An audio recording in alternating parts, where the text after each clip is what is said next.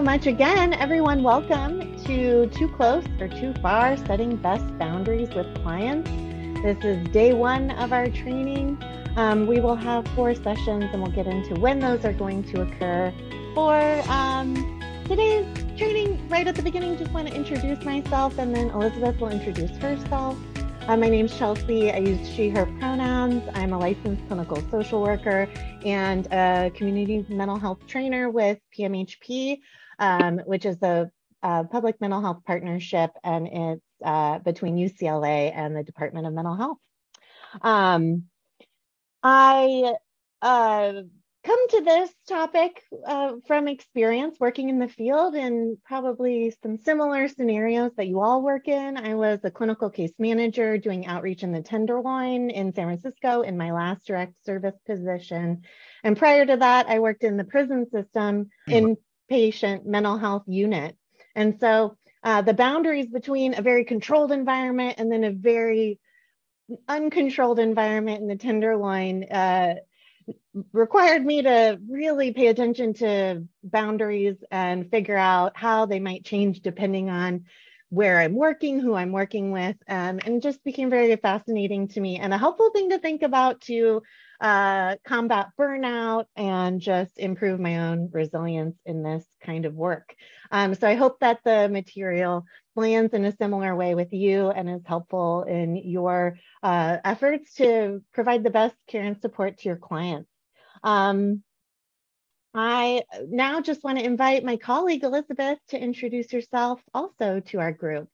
Hi, everyone. And yes, thank you for all of the introductions in the chat. I'm seeing some interns and trainees here, which is super cool. And similar to Chelsea, well, I can say I'm Elizabeth Mackey. I work for PMHP and have for about 3.5 years. I work on our training side, coordinating and organizing all of our online trainings. And I'm a social worker by background, and seeing interns and possibly, I guess, students here reminds me of how this really wasn't covered in school, this topic of boundaries. And Chelsea and I have talked about this a good bit, how we kind of wish we had a better level of instruction on this topic. And it is one of those things that you learn a lot about once you're practicing, more so than a code of ethics can ever teach you. So that's what we'll be spending 8 hours getting into over the coming weeks, and starting with a couple hours today. But just briefly, my background has been in a variety of settings. I started my career working in more of a hospital setting, in clinical intervention research for mental health and substance use. And then shifted into more of like community mental health, nonprofit. I worked for an agency in New York City that has a really large peer training program. So I've had the opportunity to work alongside people who aren't necessarily trained with a certain set of expectations around client worker boundaries, much like I was trained as an MSW. Work with folks who it's a different picture. And we'll talk about that a good bit today, how your training background might impact how you perceive boundaries. We'll talk about self-disclosure. But yeah, all the same, wish that this is a topic that we had better instruction on earlier in my career, because it is hard to know if you're doing it right. And this training will not be able to tell you exactly what to do in any of these really gray area boundary situations, but we hope to improve how you think about it, and how informed you are in thinking about it as you navigate your relationships with your clients. Okay. So today, we're going to spend a little bit more time introducing the concepts, getting to know each other, a couple of little icebreakers, and then we'll spend a good chunk of time talking about specific concepts that relate to boundaries. There will be a break in the middle around 1:55 or 2. We'll try our best to stay on target with our timing here. And then after we wrap up the concepts, we'll introduce a vignette or a scenario, like a hypothetical client scenario where boundaries might come up, and then we'll practice together how you might deal with that. And then in our last 10 minutes, we'll do a little wrap up and we'll talk about what you might want to practice in between now and our next session. So that's our agenda. You can Move forward, exactly. So today's day one of four. There are four sessions in this series. We're going to be meeting every other week at the same time, 1 to 3 p.m. Each session is going to include a presentation on concepts, a vignette or scenario that we'll break down together, and discussion. We really encourage you to participate. It just makes it more engaging for everybody. So looking forward to hearing your thoughts on these different topics as we go forward. So our learning objectives today are we hope that by the end of today's session, you'll be able to define key terms related to interpersonal closeness in the therapeutic work, including terms like boundaries. We'll definitely get into how we're defining that, boundary setting, transference and countertransference, and empathy and autonomy. You'll also be able to use two examples or come up with two examples where you name why, when, and how to seek consultation when boundary clarification is needed. That's kind of one of our main goals here, is to help folks identify when they can just ask for more help, support, practice self-reflection with other people, and we'll get into examples of that as we go. Use two examples, name why, when, and how to practice boundary setting skills and work with unsheltered individuals or other types of clients. All that to say is we'll figure out when you need to clarify boundaries and then how to do it, how to do the boundary setting. And finally, that last bullet point there, you'll be able to explain two ways in which boundary setting practices may affect a professional's risk and experience of burnout. So that's just what we hope you'll get out of this. So participant agreements. I come from a group therapy, social work background, so I love to set the scene in acknowledging that we're in a group and we can all contribute to it in a positive way. And in order to do that, I hope we can agree to take care of ourselves. Some of the boundaries content, not necessarily today, but potentially in future sessions, maybe even today, could bring up some challenging feelings for you. If that happens, we invite you to take a break, get something to eat or drink, take care of yourself, maybe debrief with someone you trust. That's totally welcome. We also would love your agreement in trying to participate as much as you're able to at this time. We have a couple polls. We'll be asking you questions, which you can share your responses in the chat. You can also may have opportunities to unmute, and we can have you tell us your response using your voice and video. The third agreement is to respect each other. And just like Elizabeth was mentioning, we come from different training backgrounds, and we also come from other kinds of backgrounds that differ when it comes to expectations around boundaries. So really focusing on that respect for each other, and that we all have kind of different backgrounds that contribute to how we understand these types of issues. Finally, we want to be curious about ourselves and our work. I really think curiosity helps us be more open to change and adaptation as we continue to grow in the work.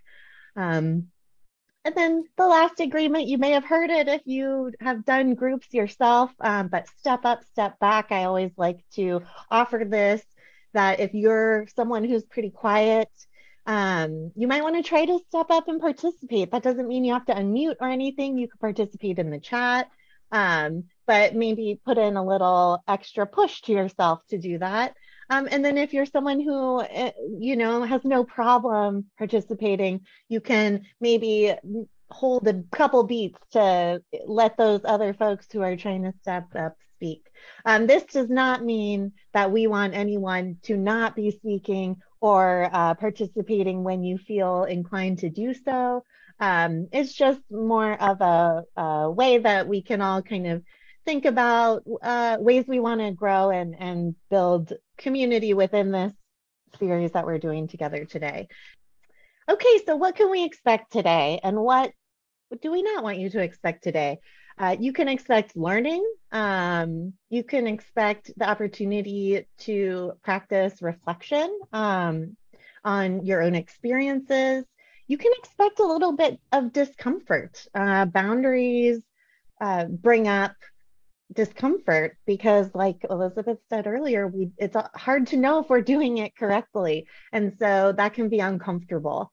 Um, we also want you to know how much we appreciate the hard work that you do. So we will be, letting you know that throughout the training. And then we'll be encouraging you to participate via chat throughout.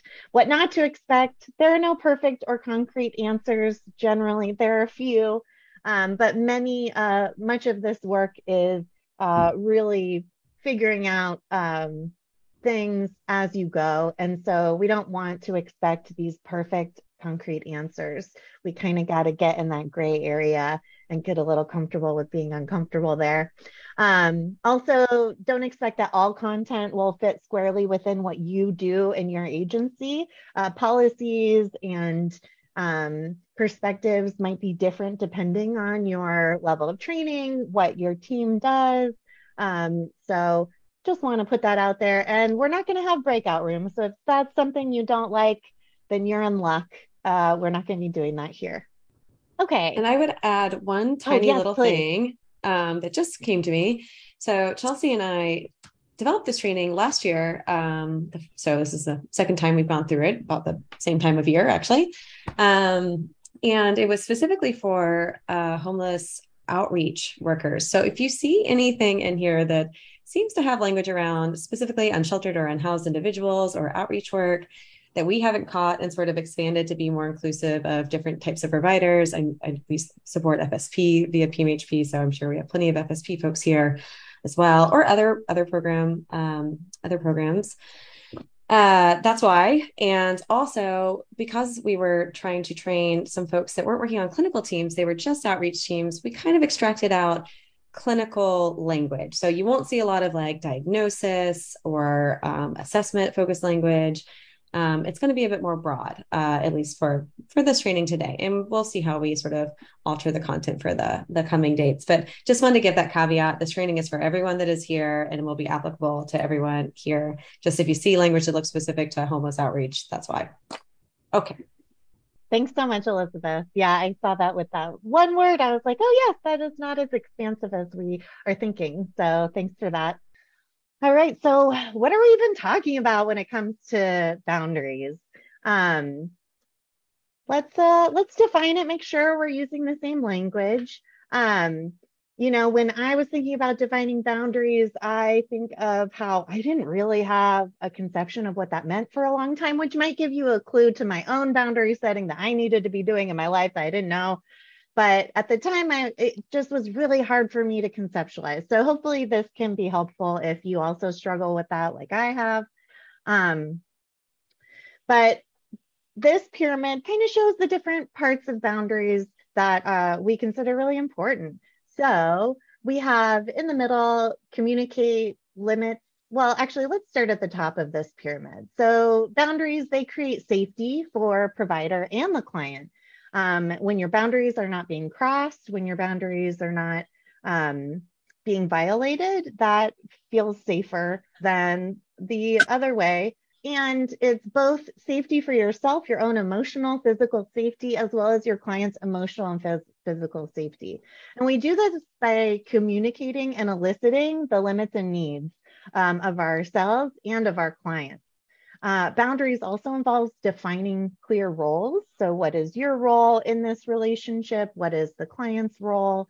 And in doing so, you can also get clarity about expectations. What is your client expect of you? What do you expect of your client? And all other kinds of folks that you work with, not just clients. But this to us is a great combination of aspects of boundaries that make it all make sense and in line with what we're doing when we're trying to be autonomy supportive and recovery oriented with our clients. Let's see if I have anything else about this. I think we can go to the next slide. To get a little bit more technical, this is from the literature.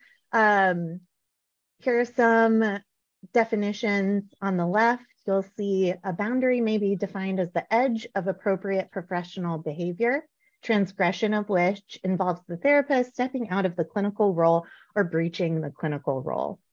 I put that little top paragraph in bold because I really like that mental picture of the edge of appropriate professional behavior, because that's what we're trying to figure out. Where's the line, right? And when you see some of the literature informed material content we have in our slides, it might say therapist. And if you're not a therapist, I would still say that this really can be used for anyone who's in a helping role. Doesn't have to be a therapist or anything. So just want to put that out there. Here's another one, another definition on the right. And I'll read from the beginning of that one. Therapeutic limits that allow for the protection of the patient's best interests, thereby allowing for safety, reliability, and dependability. All things we want to be for our clients, right?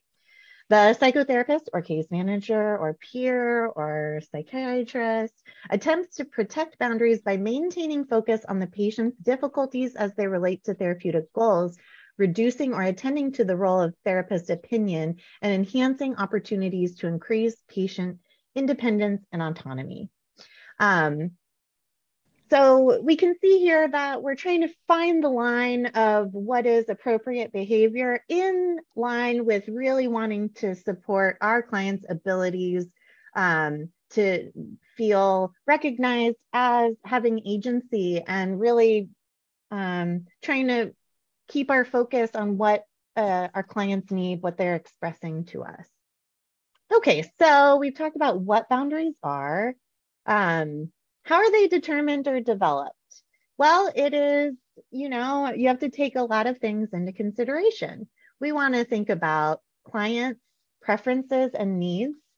We don't just have needs here, because what our clients prefer is also very important.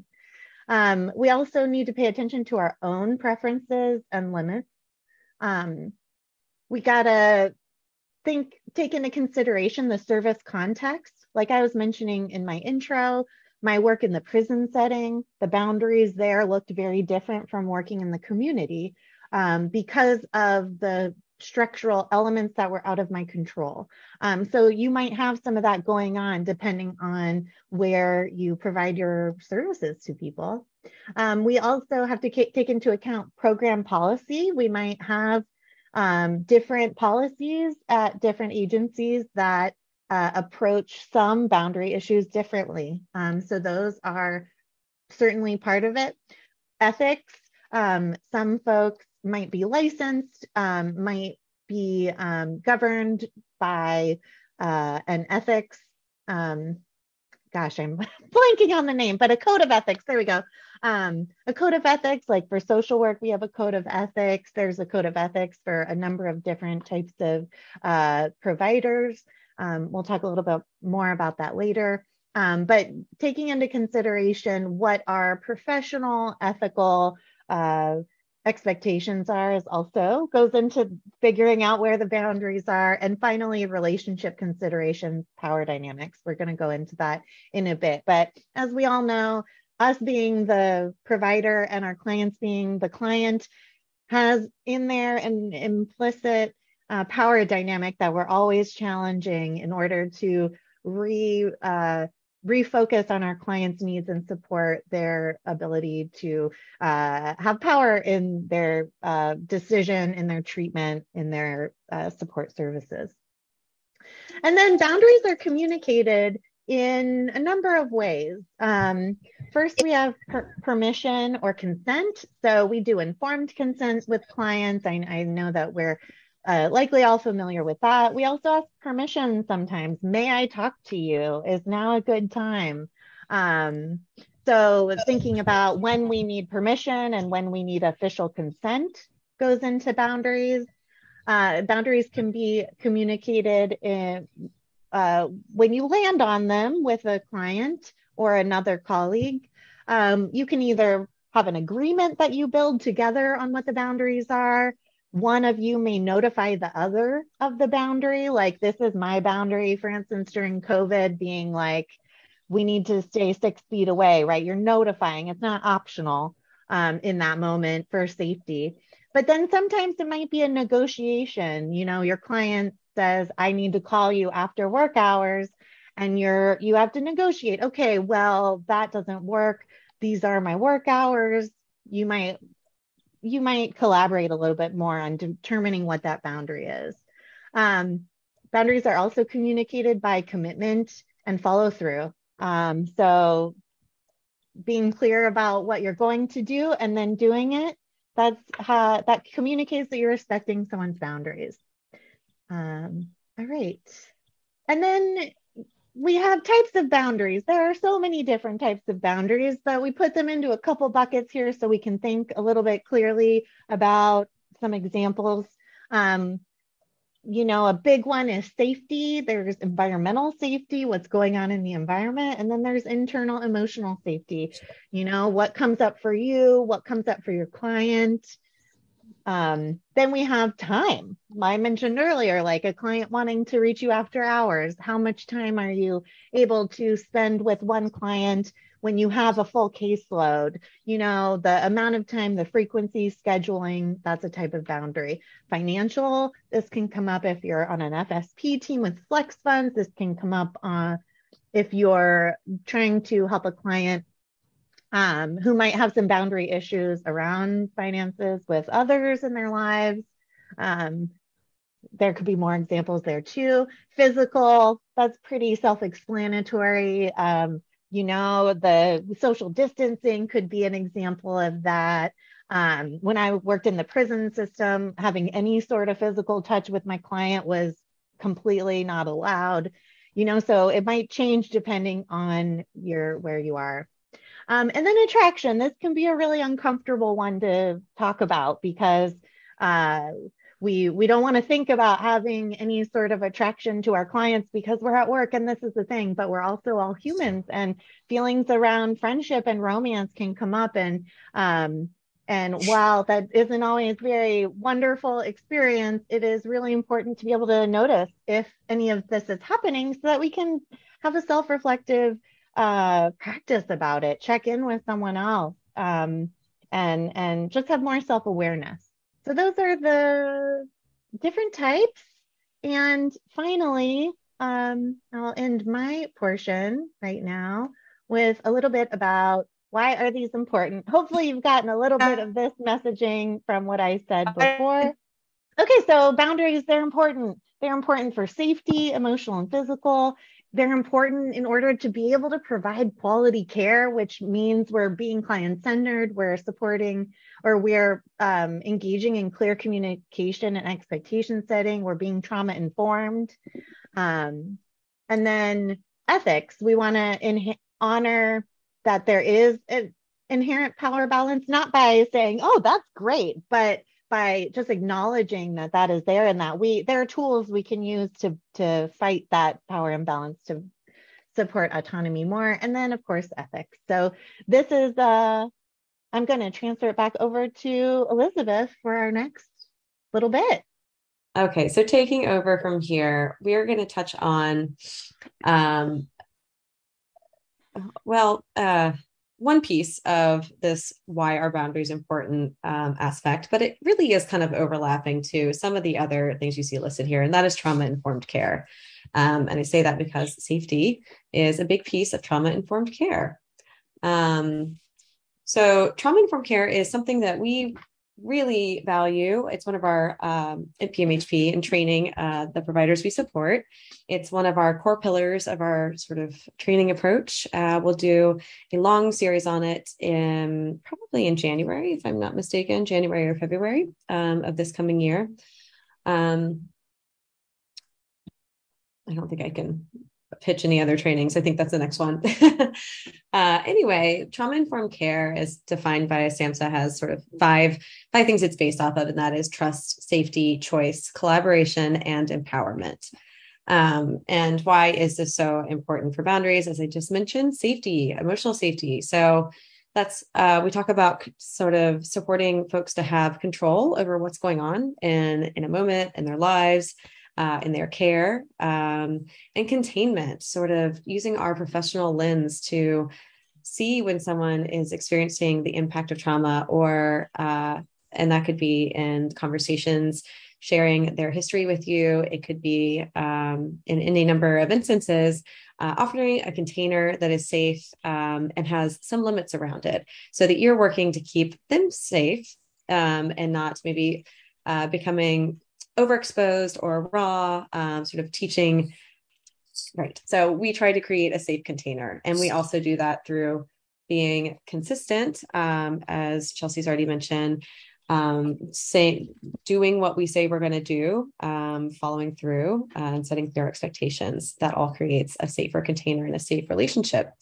There are functional aspects alongside that, and again, consistency, expectation, clarity, and that's certainly to create that safe container, and it's also to be a person that they can trust, that your clients can rely on, and know that you know how much you will be there, and that you will be there as much as you say you're going to. Modeling healthy boundaries. So folks who have experienced trauma, past or continued, might not have ever learned healthy boundaries, or if they did learn them at some point in their lives, that they may have learned something different from their recent life experiences. They might struggle to develop and maintain healthy boundaried relationships in their personal lives. So when you act with healthy boundaries, in your relationship with your clients, you're modeling something that they can then apply in their own lives. Okay, so finally, we think about a trauma-informed lens as really important for when we're working with clients, and this is sort of delicate wording here, who may use challenging to work with strategies to get their needs met. I think there are some other ways I've heard this spoken about in my career, some not so delicate. I think I've heard the word manipulative, demanding, disrespectful, attention-seeking. I'm sure there are some others. We actively try to move away from that sort of language, because it's pretty judgmental and it's pretty labeling. And even if it's how we're experiencing something, it isn't sort of ethical, fair, or recovery oriented to use that to describe what clients are doing. So we try and stick to objective language. If someone's calling you after work all the time, they're calling you after work all the time. And another big hitter in sort of stigmatized labels around people using challenging to work with strategies to get their needs met. We hear about this a lot with folks who might be assigned the diagnosis of borderline personality disorder. If you work in a more clinical role, or if you don't, you may have heard this. Again, a label we really try to say, let's not. I'm sure you've heard it at some point in your career. Oh, that person's borderline. Can't wait to work with them. A bit of like drudgery and dread over the potential crisis frequency, or, lots of contact, lots of feelings. If we look at that through a lens of this person's driving me a bit bananas, and it's challenging to manage these boundaries, that isn't really the full lens that we're hoping that you can look at that person who might be experiencing those symptoms or experiencing needing to use those strategies because that's what they've learned. If we look at that person through a trauma-informed lens, we can see that they have learned to try to get their needs met in a variety of strategies that have worked for them to some degree thus far, or that they learned via modeling, or that trauma in many ways is influenced. So having that sensitivity and compassion to the root of trauma in so many of the clinical pictures and stories of the folks that you work with is really important in diffusing some of that potential frustration and judgment.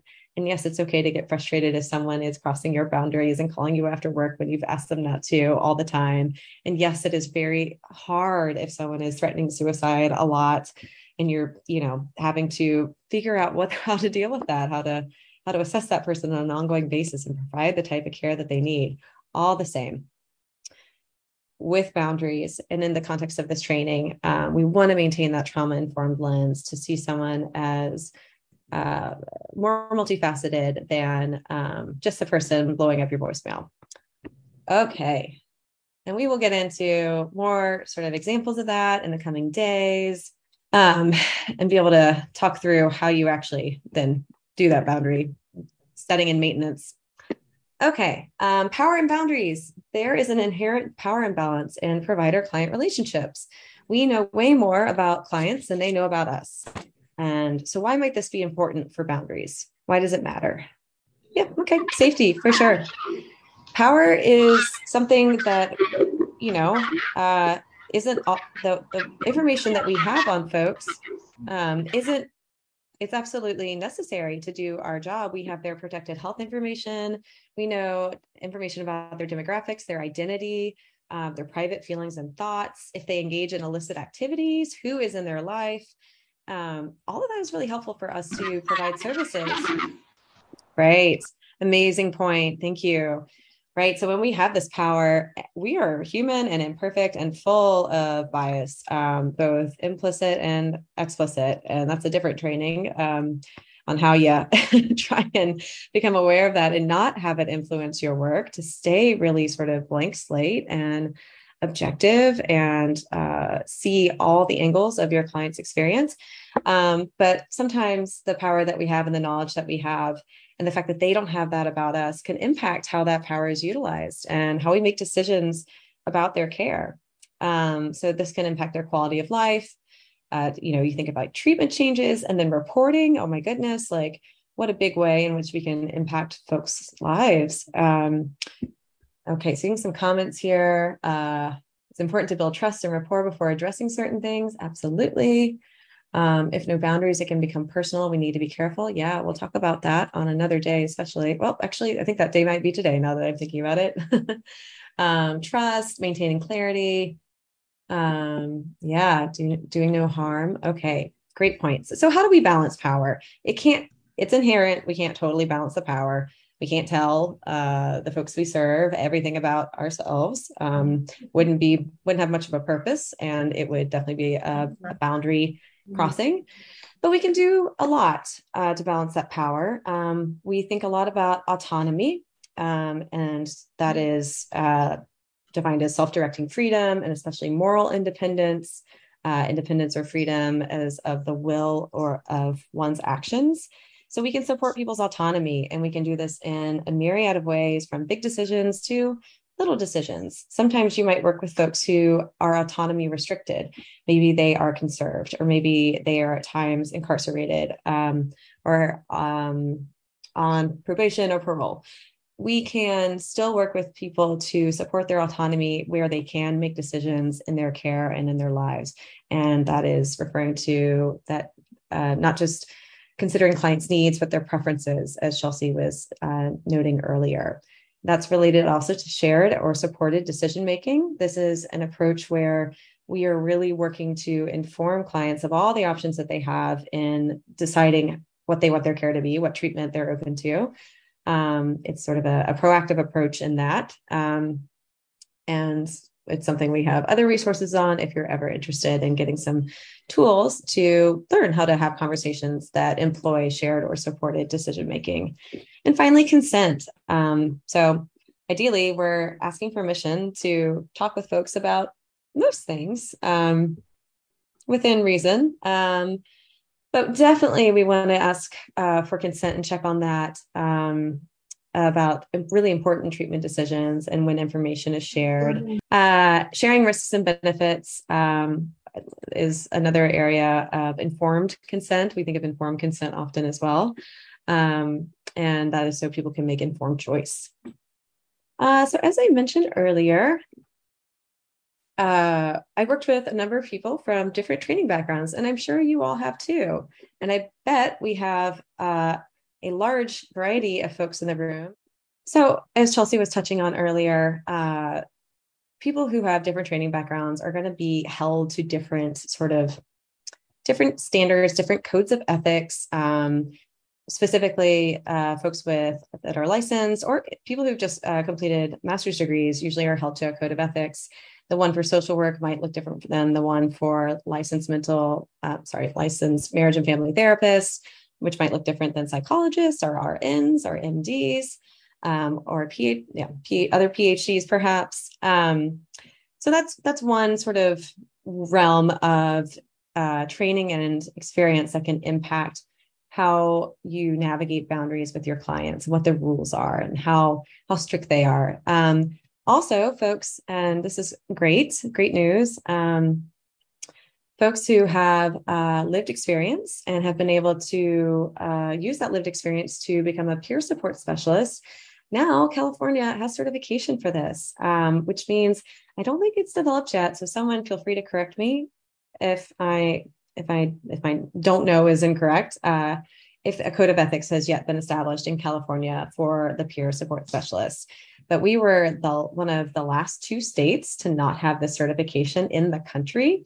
So if you're not terribly familiar with peer support specialists and the amazing work that they do, think you can do some reading from other states and see what their experiences have been like, because we hope this workforce is really going to grow, blossom, and become integrated into field-based and other mental health services all over LA County and California. Super exciting stuff. Anyway, a code of ethics either will exist or does exist for peers, which is great. And we'll see what that says.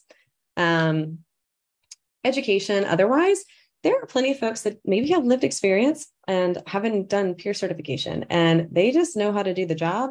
A bunch of outreach workers that we, I think, met with last year had high school or associate's degrees or GEDs, forgetting what the new acronym is for GED, or bachelor's level degrees, and are doing this work and might not have the clinical training, but they've got the on the ground experience that puts them in a great position to do this work. So boundaries for that, sort of in terms of policy and training, they might not have occurred yet. So we're really hoping, if that is your training background, that this training can be helpful to you to give you sort of a more structured place to make decisions from. All right, I'm going to end the poll and share the results. So we have an overwhelming number of case managers. There are 70 of you here. We have 28 therapists, 6 nurses, 0 psychiatrists, 19 peers, awesome, 6 substance use counselors, 20 supervisors, 11 who work in administration, and 6 who work in training. All right, holler at our fellow trainers. This is a wonderful variety of folks in the room. And will be interested to hear as we go through, especially in the discussion later, your difference in perspectives on how in the case vignette, how that situation could be navigated. And we expect that you'll have different perspectives, and that's okay. All right. So in particular, self-disclosure is going to be an area where, based off of your training background, you might have a different understanding, and you might have been totally instructed on to do it differently. And it actually is exactly what you're supposed to be doing. And we think of this particularly for folks with some peer training. Also, as Chelsea mentioned earlier, where you work, what your agency policy is, hugely impacts the ongoing training you receive via supervision or in just like a training department that you might have, or external trainings that you're instructed to go to. Folks that are on more clinical teams will likely have clinical supervision. Less clinical teams, as I mentioned before, maybe just like homeless outreach teams or other just not so mental health treatment focused teams, might have more administrative supervision. You might not have it set up where you're really processing and reflective supervision, your feelings about working with different clients, countertransference, which we'll talk about shortly. You might just be covering, did you see this person? What services did you do? Did you do an assessment? And are your notes in? That's possible. And so different folks working on different teams might have different resources in terms of consultation and getting to reflect on boundaries. So you'll hear us repeat it over and over again. However, you can develop a reflective process is really critical. And even in this space, in this training, this is a good space to do that in. Okay, so self-disclosure.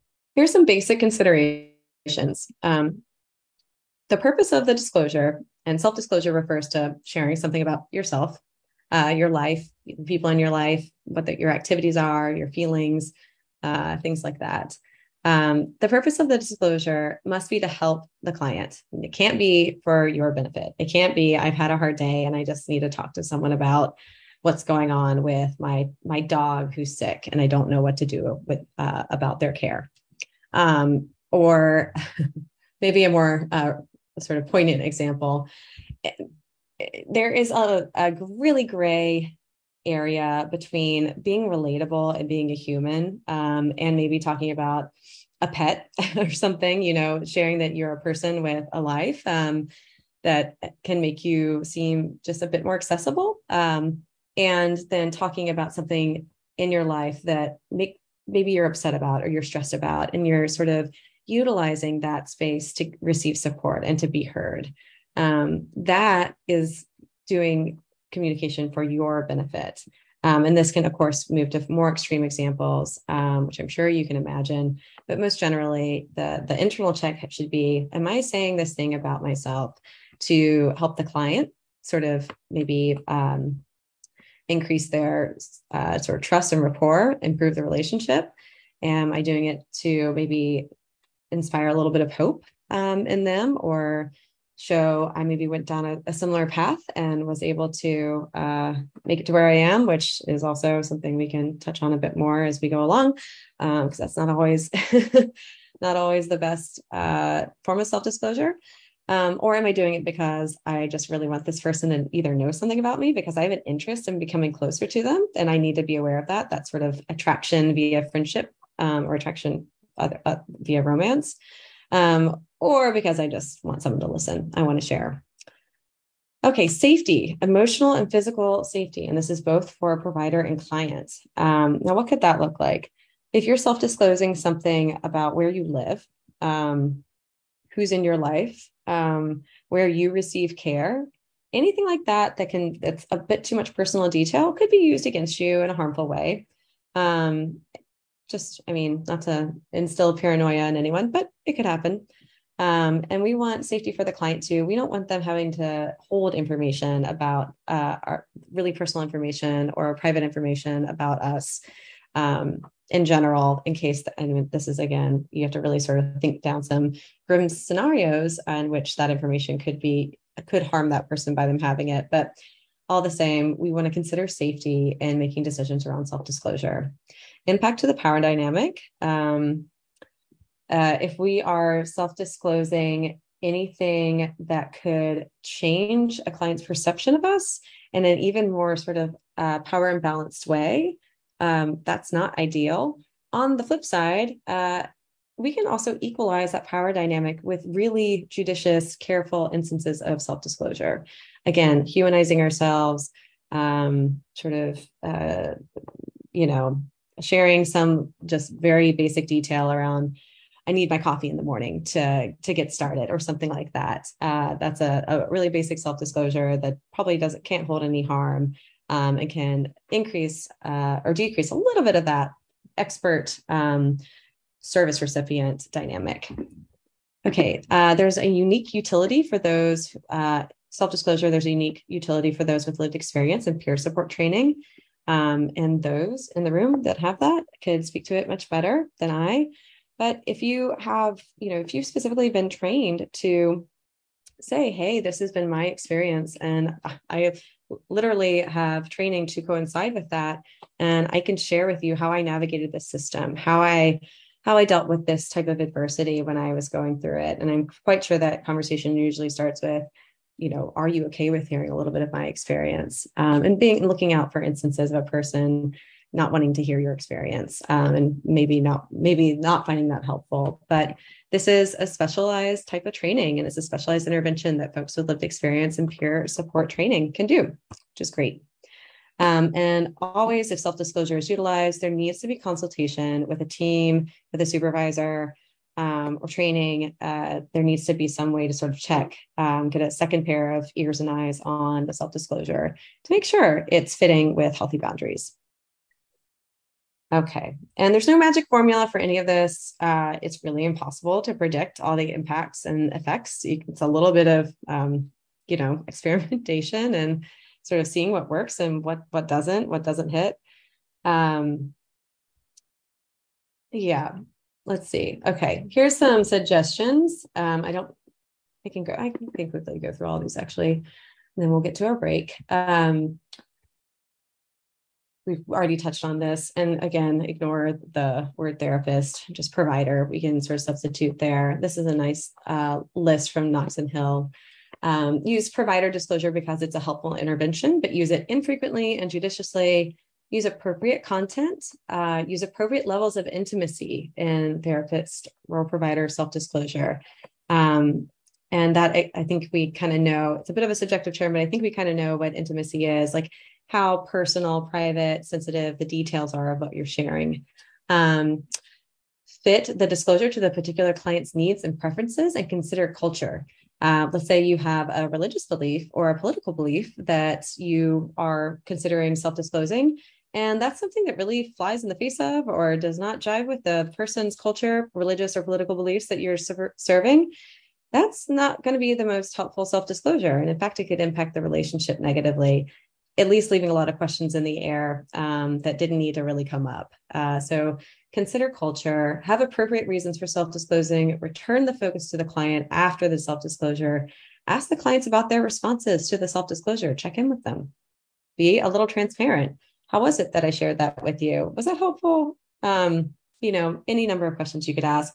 And probably the most important point on here, the most novel point on this list, self-disclose about issues that you have mostly resolved, rather than those with which you continue to struggle. If you are going through a divorce right now, maybe don't share those details. If you went through a divorce 10 years ago, 5 years ago, and you're feeling pretty good about it, that's okay. And again, use your best judgment in the individual relationship with the client.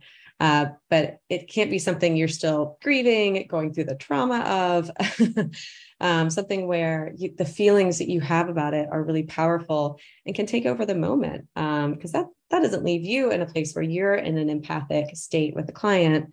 And they will pick up on it. People are extremely perceptive to what's going on. If you've got a client you spend a lot of time with, they do know you.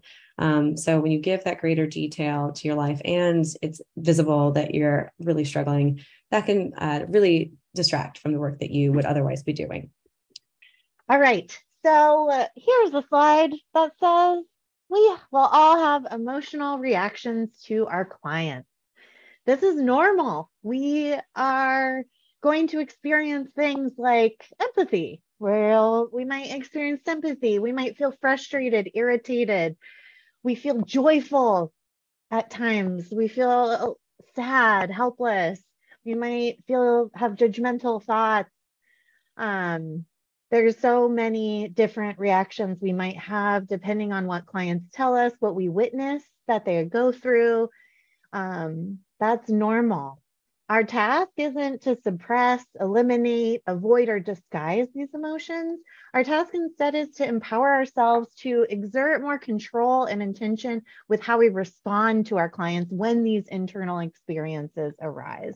So just increasing our self-awareness helps us to have more of a pause and a break between this emotional reaction experience we're having and what we do, how we respond to the client. And so just want to normalize that this is inevitable. We often meet people in circumstances that bring up a lot for us, especially because many people get into this work because they are very empathetic. They really want to help people. They care a lot about wellness of their clients. And so, of course, these feelings come up, but what do we do with them is the trick, right? So we're going to talk a little bit, and you can go to the next slide, about these concepts out of like psychoanalysis, called transference and countertransference. And many of you, I'm sure, have heard of these before, but we just wanted to get more clear on what this is when transference or countertransference might be happening. So transference, I like to think of it in a shortcut way in my brain because sometimes complex topics, I have to do that. So if that's you too, feel free to use this trick. But the transference I consider as the client to provider. So the client has some unresolved feelings. that are brought up by the provider. Countertransference, on the other hand, is when you as the provider, supporter, helper, have these unconscious reactions or almost automatic reactions sometimes that are stirred up by what your client is saying. So for transference, again, when the client is impacted by the provider, the client may be having these unconscious reactions, which could be cognitions or thoughts, emotions, behaviors in response to something the provider said. And this can serve as a clue to a client's past relationships, interpersonal styles, and their thought and emotional patterns. Countertransference is similar, these internal reactions, thoughts, feelings, actions that that are stirred up by what a client presents to you, but might be based on your own personal history, your past relationships, maybe even past interactions with other clients. But it's not really what's going on in the moment. It's what's happened before that's impacting the relationship. These things, experiencing countertransference is normal and expected in this field. And it can interfere with the helping relationship if we don't have very clear boundaries. And especially if we don't have self-awareness about what's going on. You might have all these feelings come up, but not understand why the feeling is so strong based on the exact situation. Others might see this reaction you're having as bigger than it might be, just based on the reality of the situation. So it can really interfere if you're not able to gain that self-awareness of why you're feeling the way you do. And it's not just because of how a client is acting or behaving, it's because of how that kind of triggers other things within yourself, within your personal history. The beautiful thing about this is that once you are bringing your awareness to your countertransference, to this situation, and understanding it more based on your own personal history and experience, it's an opportunity to work on those reactions by checking in with others about it. So if you're able to share your experience of countertransference with a supervisor and work it out, you could then go back to the client and have a intentional and helpful guiding conversation to share what that experience was like, so that the client knows that it's not about them. So countertransference work really requires self-reflection and or supervision. Self-reflection can happen with a supervisor. It can also happen in like peer groups, like if you have a meeting with your peers, if you have a trusted colleague. So there are multiple opportunities, and we'll talk about self-reflection a lot over the next 4 sessions. Okay, so what might countertransference look like? We have some positive and a negative sign up here. This just kind of, might feel a little bit negative towards the top of the list, might feel a bit more positive towards the bottom. And this just goes to show you countertransference isn't always bad feelings or great feelings. In the middle, you'll see a few that are a bit neutral, but they are all clues that countertransference could be happening. So some of the negative ones might be dread, aversion. I really don't want to go see this client. You might be avoiding contact, delaying appointments, not trying super hard to reach people, feeling pessimistic, not feeling like this client is going to get better, feeling a little bit hopeless in that way. I mentioned judgment earlier. You might feel like blaming the client and have some anger. The writing reflex, if you've been I think in MI, they use that term a lot, might come up where you just really want to give advice instead of slowing it down and trying to connect with the emotions of your client. You just want to fix it because it's uncomfortable. Body clues might be tense posture, increased pulse and blood pressure, clenched jaw, grimace. I mentioned you might get overheated, or you might I forget the other example I just shared earlier, but you know what I'm saying here. Neutral clues would be thinking about client and downtime more than others, positively or negatively. It's just, you know, that client comes to mind more often than is helpful for you and continue to do this work, or, you know, might have other impacts on you. A client might remind you of someone in your life. This has come up for me a lot, where something about the client triggers some conflict I've had somewhere in my life, and then I have to deal with that in supervision in order not to take that out on the client. And then you might have images or associations arising unexpectedly. Something might remind you of a client in a situation where you don't really want to be thinking about work. So those are some of the neutral clues there in the middle. And then some positive clues. You might really connect with a client because of your personal history, your past experiences. Maybe you just really enjoy their personality. You might feel excited. You might be wishing you could spend more time with a client than other clients.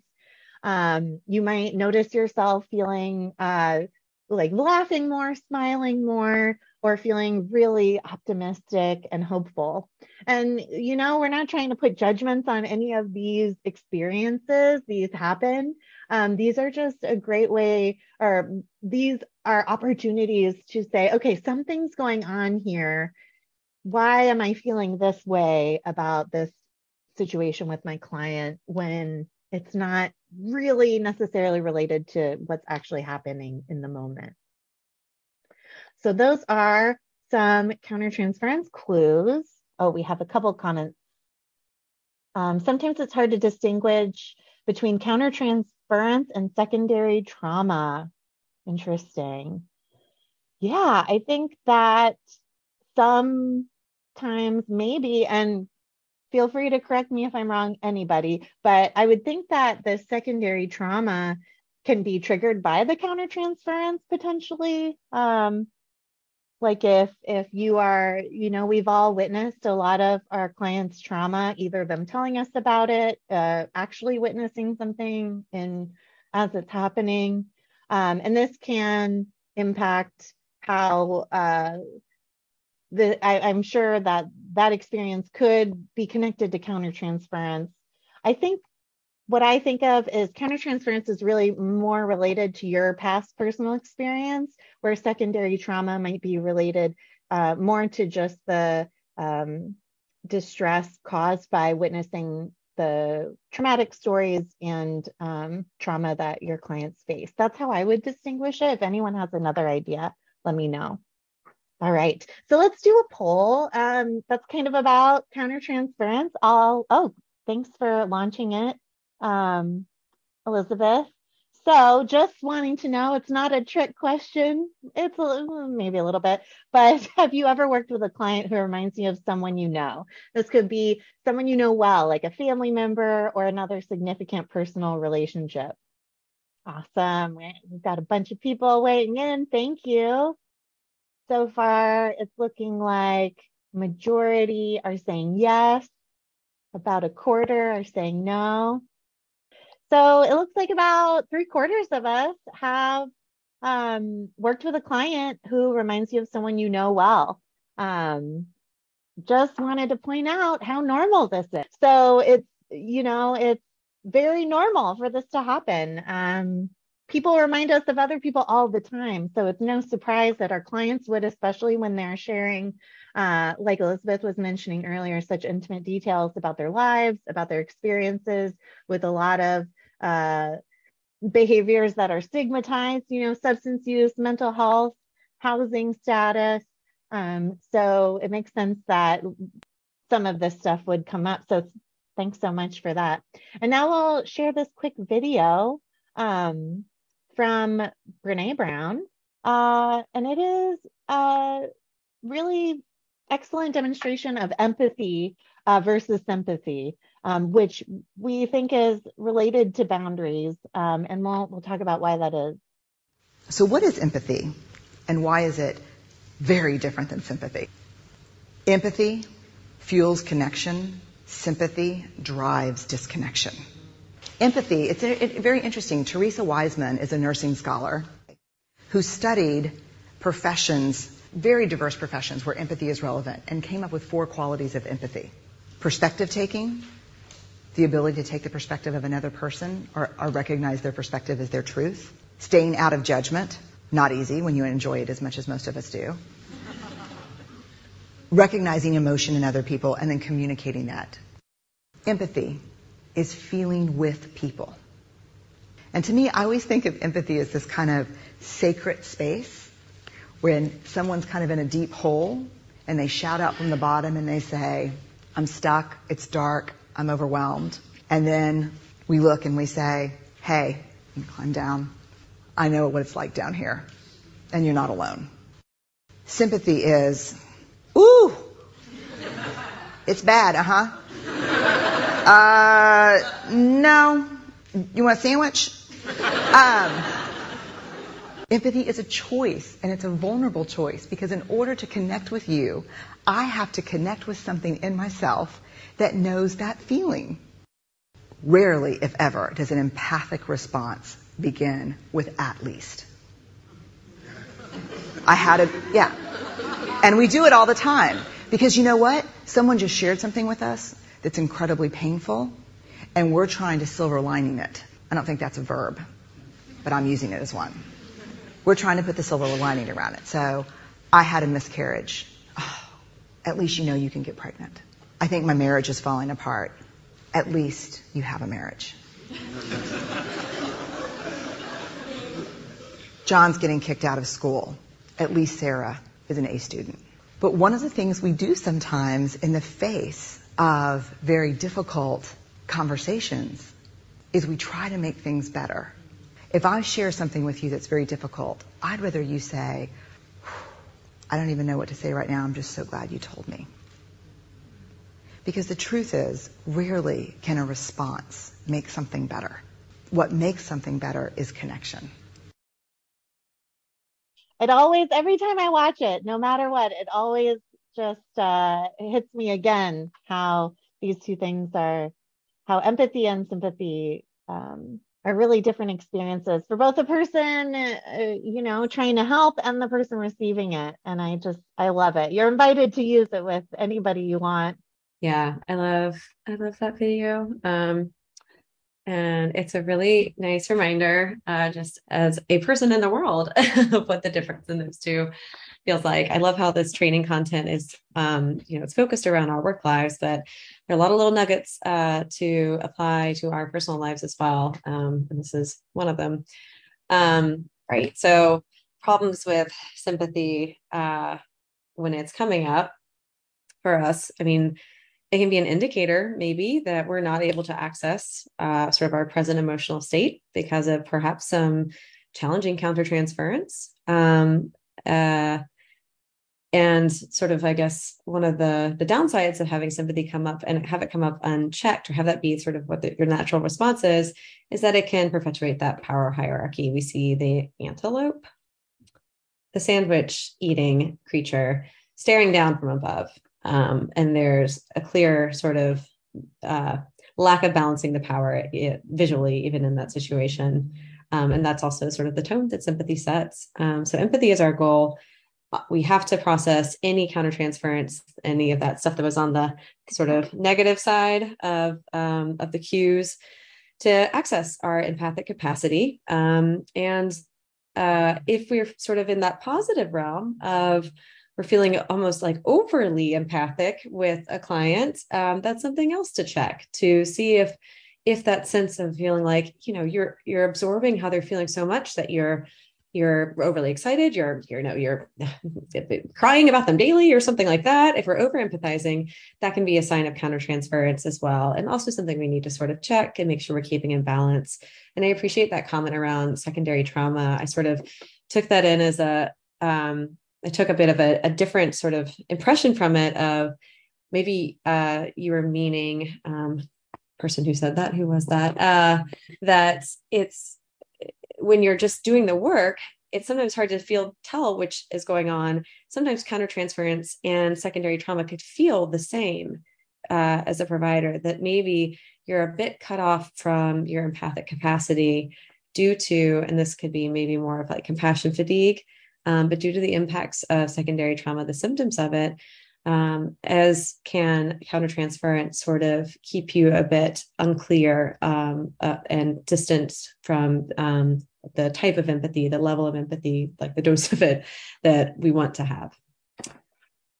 How can I fix feeling overly empathic? Yeah, good question. How can you fix it? I mean, I think this is a really great question. And I can answer it quickly with some suggestions, but I think the greater answer is in how can you explore that more deeply within yourself and I'll say it again, self-reflection, either with your teammates, your supervisor, writing, reading, etc. Everyone's going to sort of find that balance of having those internal boundaries around their emotional responses and have their own process of filtering through what's countertransference, what's bias, what's what. If I have countertransference based off of a traumatic experience in my life, I might be feeling a lot of feelings, and it might not be something that gets dealt with very quickly. It might not be a quick fix, or I might just feel overly connected to someone because we have shared values and I'm overly empathetic with them. And that might be a faster fix because once I'm aware of it, I can remember we're two different people and I've got a sort of a job role to do here. So I need to sort of set those mental limits there.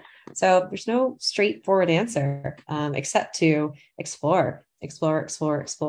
And we haven't mentioned it yet, but a lot of providers benefit from going to therapy themselves. If you don't receive any sort of supportive services yourself, it can be a great place to, once you find these cues coming up for you around countertransference, and you maybe get some flags going off, or you're experiencing some of that secondary trauma or vicarious trauma or compassion fatigue, to sort of unpack it and learn to process it in a way that works for you. Okay. All right.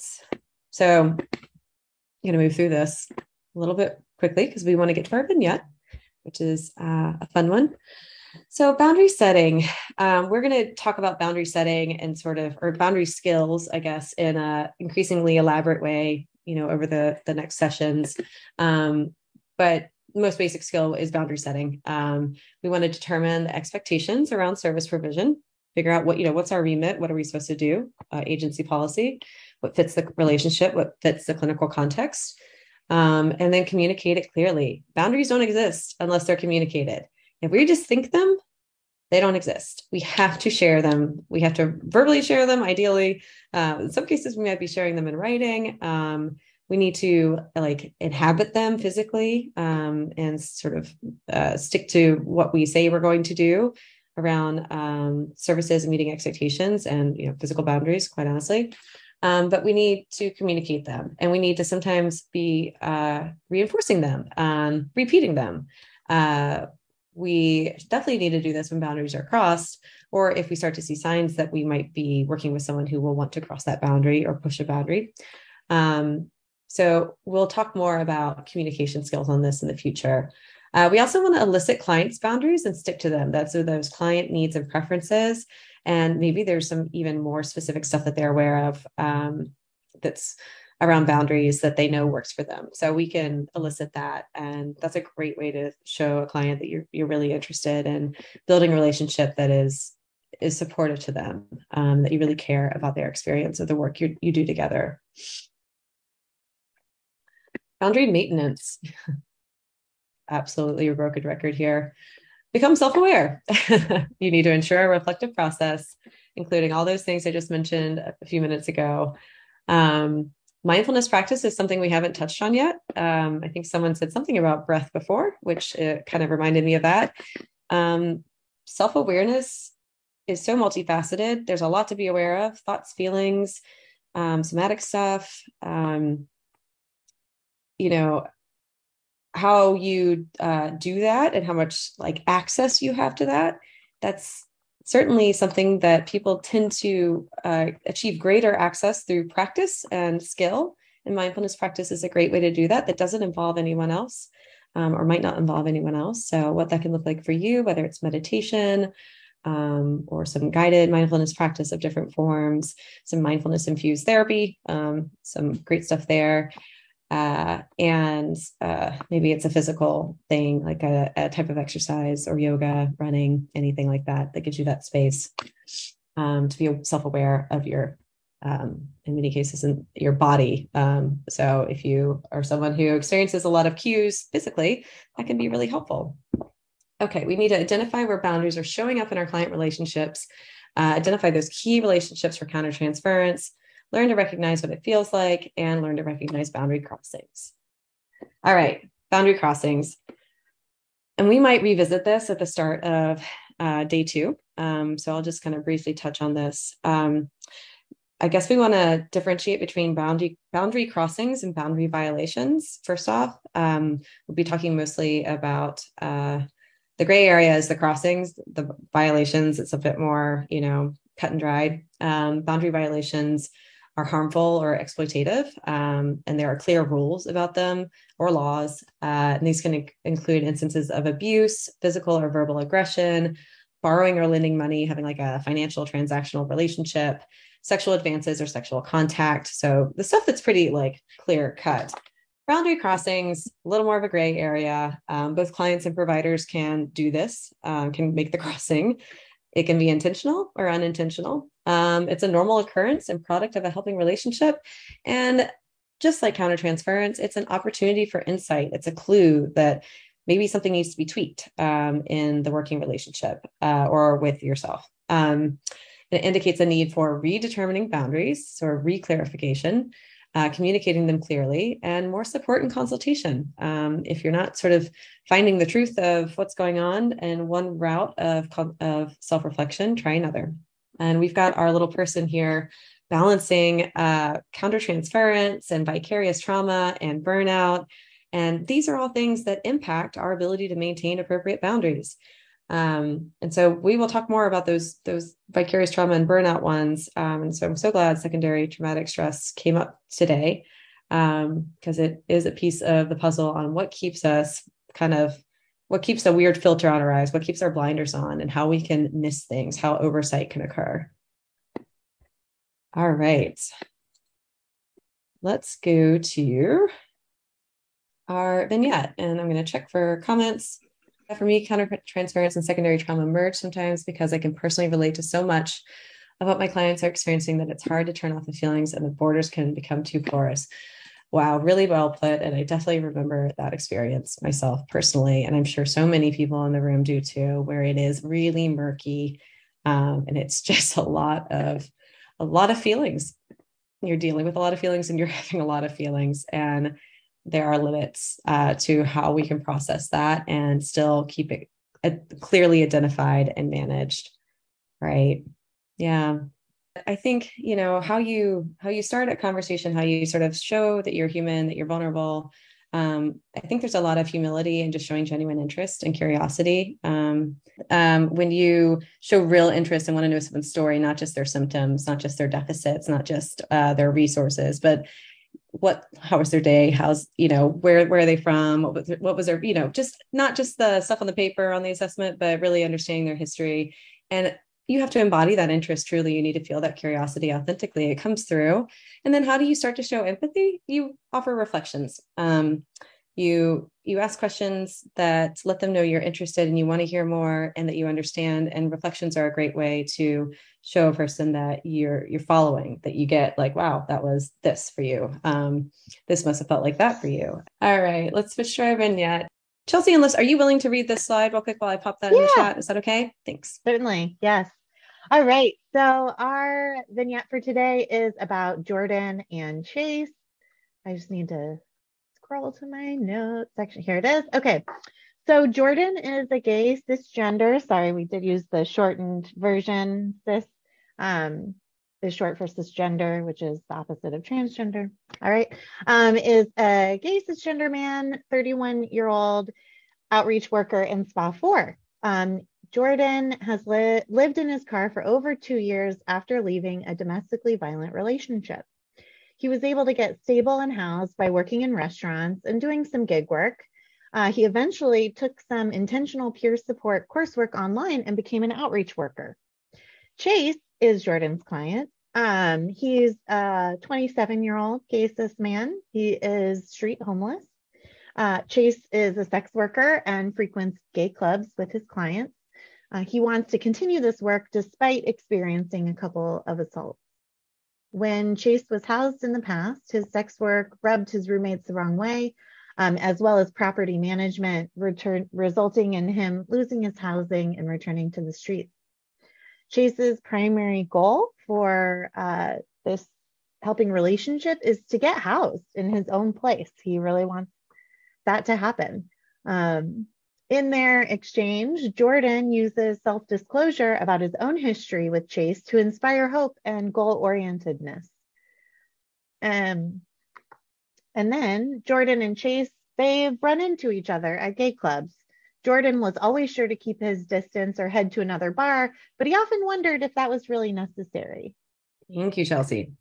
Okay, so we're going to do this discussion by going through some questions, and we're also then going to touch on some hypotheticals, like what changes if you know that, and add this other layer of detail in. So if you have that PDF open, you can see this is all, those are the sections laid out there, but I will switch to the next slide, which are our initial discussion questions, and I'll just probably pop back and forth so people can see the detail.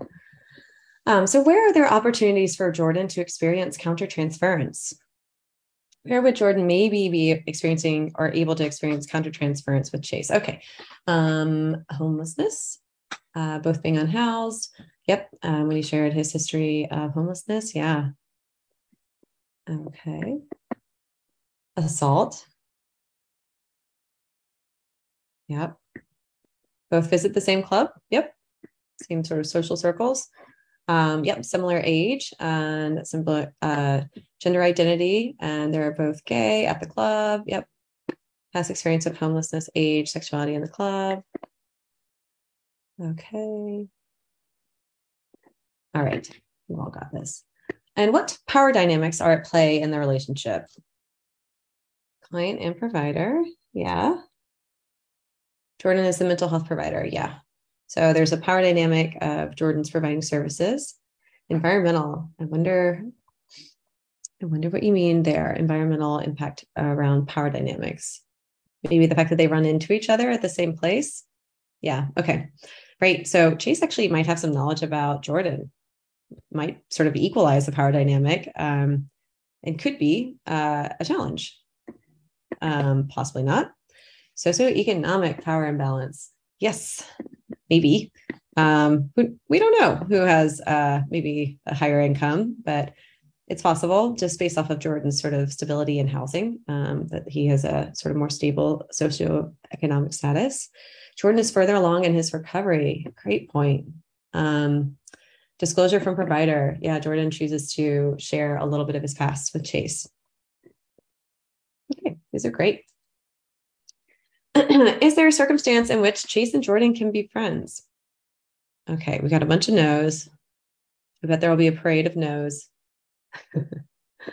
Okay, we got a non-no. Not while he is in treatment. It would be good if Jordan discusses seeing one another in the community and that Jordan cannot contact him. But if Chase says hello, he can also decide how to identify Jordan if others are around.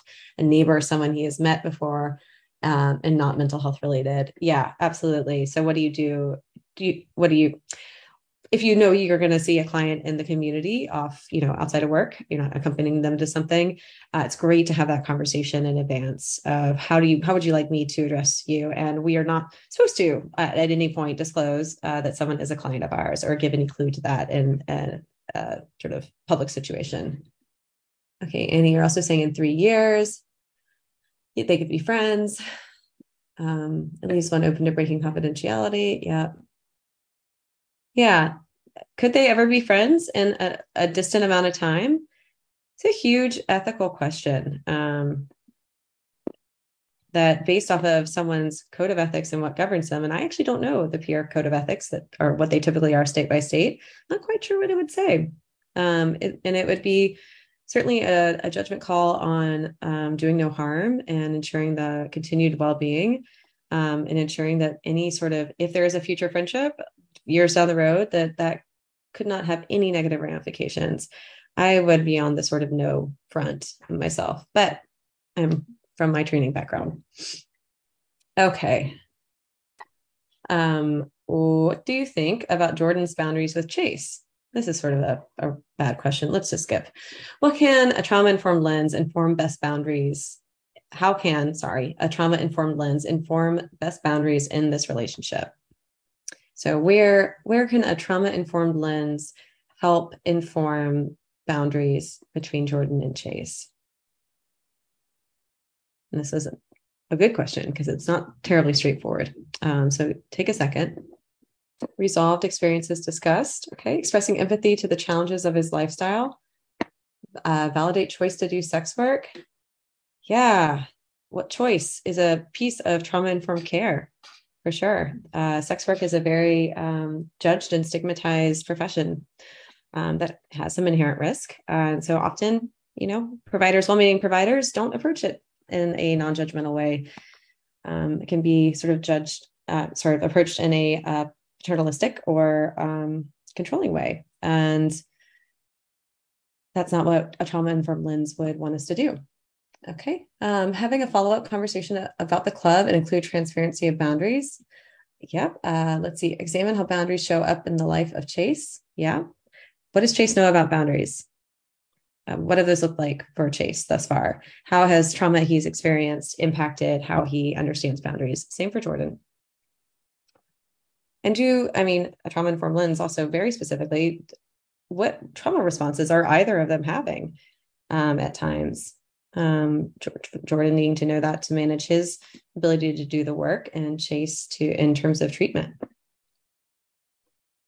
Okay. And how would Jordan use self-disclosure in an appropriate manner with Chase? How could Jordan use self-disclosure in an appropriate manner with Chase? We know that Jordan has used self-disclosure about his own history with Chase to inspire hope and goal-orientedness. And we don't know exactly what he shared at this point. We just know it was for this purpose. Is there anything else any other angles where Jordan could maybe self-disclose?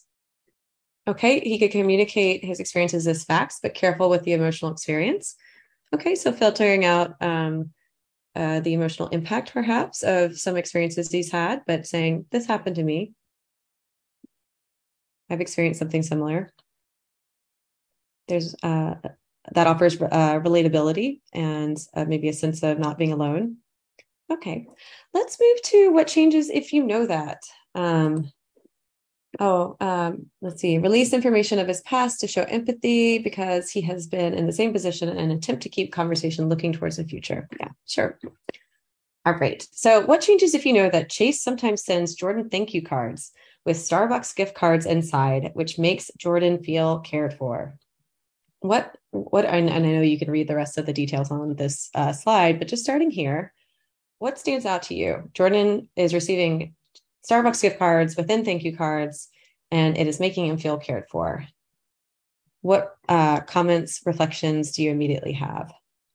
Never accept gifts from members. Careful of accepting gifts. Okay, boundary violations. Yeah, so let's just touch briefly on the gift thing. Different agencies will have different policies on gift receiving of gifts. I worked at an agency where clients could give gifts to workers if they were under a $10 amount. It had to be documented in a progress note, and it had to be reviewed and signed off on by a supervisor.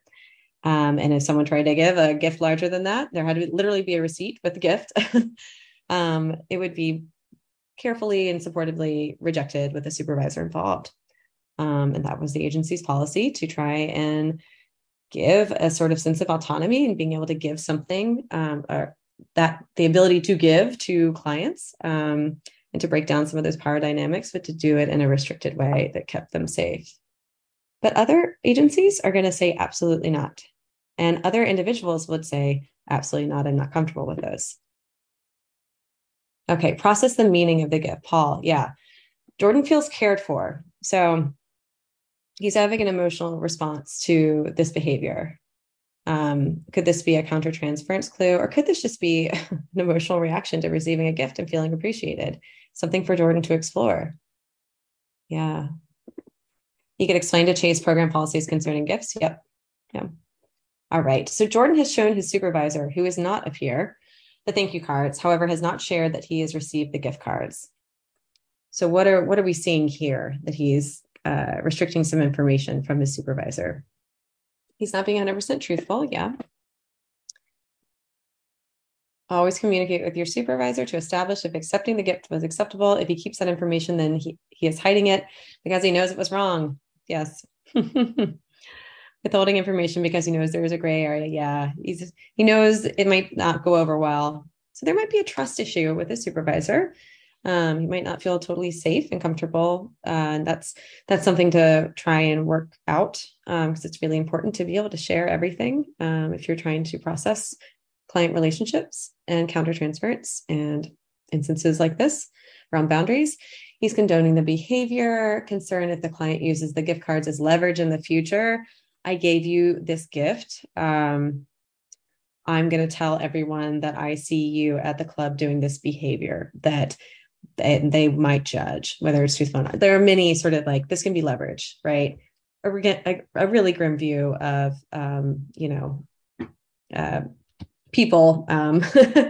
But, it is something to look out for, right? He's having trouble with his own boundaries. Yeah.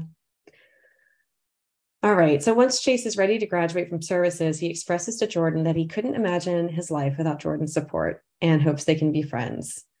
And so then Jordan feels he and Chase would be friends, if not for work. His other friends don't understand what he's been through. And I'm just going to move to the end here. Feeling conflicted about how to proceed, Jordan picks what he feels like is middle of the road and offers to be Chase's friend on Facebook. What do you all think about that? What do we think about social media contact?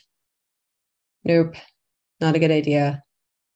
Even though they're not working together anymore, dual relationships are never okay, are not okay, never okay. No social media, hard no, never good. Okay. And that crosses all boundaries. I'm waiting for someone to play devil's advocate here because there often is someone. Too much personal info and other contexts. Yeah. Be professional. Yeah. So yeah, it's interesting. It's like, even if they were going to be friends years down the road, would you, is the social media thing okay? It's a really interesting modern, challenge. Maybe Jordan can leave the agency if he wants to carry on. I mean, everyone's going to feel different. I would still say, there's still that ethical issue of the power imbalance and having all that specialized knowledge. All right. So what do we see in here? Chase has got some messy boundaries now too. Couldn't imagine his life without Jordan's support. That's a really strong statement. He's asking for the friendship, which is not uncommon. I'm sure many of you have received that request before and how to navigate it. But Jordan's also realizing, like, I really value this person in my life. Other people don't understand me. He wants to be his friend. So this is something to really process. You've engaged clients that were already on your Facebook. Yeah, it happens. Sometimes a dual relationship isn't, intentional. It happens because you already know the person, and then you have to sort of backtrack and manage that. Yeah, absolutely. I have up here on the screen, and I know folks, this is such an interesting topic, and we can keep talking about it in future sessions, and we will keep talking about it because we're going to go through all these different instances of boundary navigation. I can't remember next week's. Chelsea could probably chime in. It might be financial, if I'm not mistaken. So sort of a similar vein. I asked for persons items like drawing me pictures. That's so great. Love that. So there's something where it's a little bit more simple, and it's also maybe a great activity for a person to do, which could be therapeutic as well. So this is in this slide deck, and we're like 1 minute till, and we don't have an evaluation, so I'll spend this 1 minute on this slide. But there's some recommendations that you can read through for social media. And yeah, a great rule of thumb is to not become friends with someone or contact with someone on social media. But here are also some tips on privacy and security. So how you can increase your anonymity, decrease your social network, hide profiles from search engines, turn off GPS functions, limit posts, review your profile often for content that you might have been tagged in by other people and seeing if that's public, searching your online persona, password protection, and having transparent discussions with clients about this stuff. all of these things are things you could talk about a gift policy, and you could talk about social media within the beginning of a relationship with someone, and just being like, hey, just letting you know, this is sort of how we manage things in my work world, in this agency. So if it ever comes up, this is sort of how I'll respond. So that's there if you're needing some guidance on how to make sure you're not very findable, and your personal life isn't very findable by clients, because some clients do take a lot of interest. And I've certainly been reached out to on social media eons ago, before privacy and security was ever as clear cut as it is now. Maybe it's not even as clear cut. Maybe, perhaps it was better then. I'm not sure, but I had to deal with that situation. So, all right. Here's your assignment for next session. We'll meet next on September 29th. And these are suggestions. You don't have to do it. We're not going to check your homework or grade you, but you can think on listing the reflective practices that you utilize, or ones you could begin to. What's maybe something you could start doing if you don't have a strong set of reflective practices. And we'd also ask that you try and notice some reactions, thoughts, feelings, physiological sensations when working with clients. Notice when you can use empathy easily. Notice when you have clues of an unconscious reaction, that countertransference thing we were talking about. And consider opportunities, either on past situations or present ones, for expectation setting and boundary clarification with clients. So where might there be room for improvement or clarity around boundaries with clients in the past, or with folks that you're working with now? All right. There are references. There will be references at the back of each slide deck. Yeah. All right. Okay. Bye, everyone. Bye, everyone. See you next time.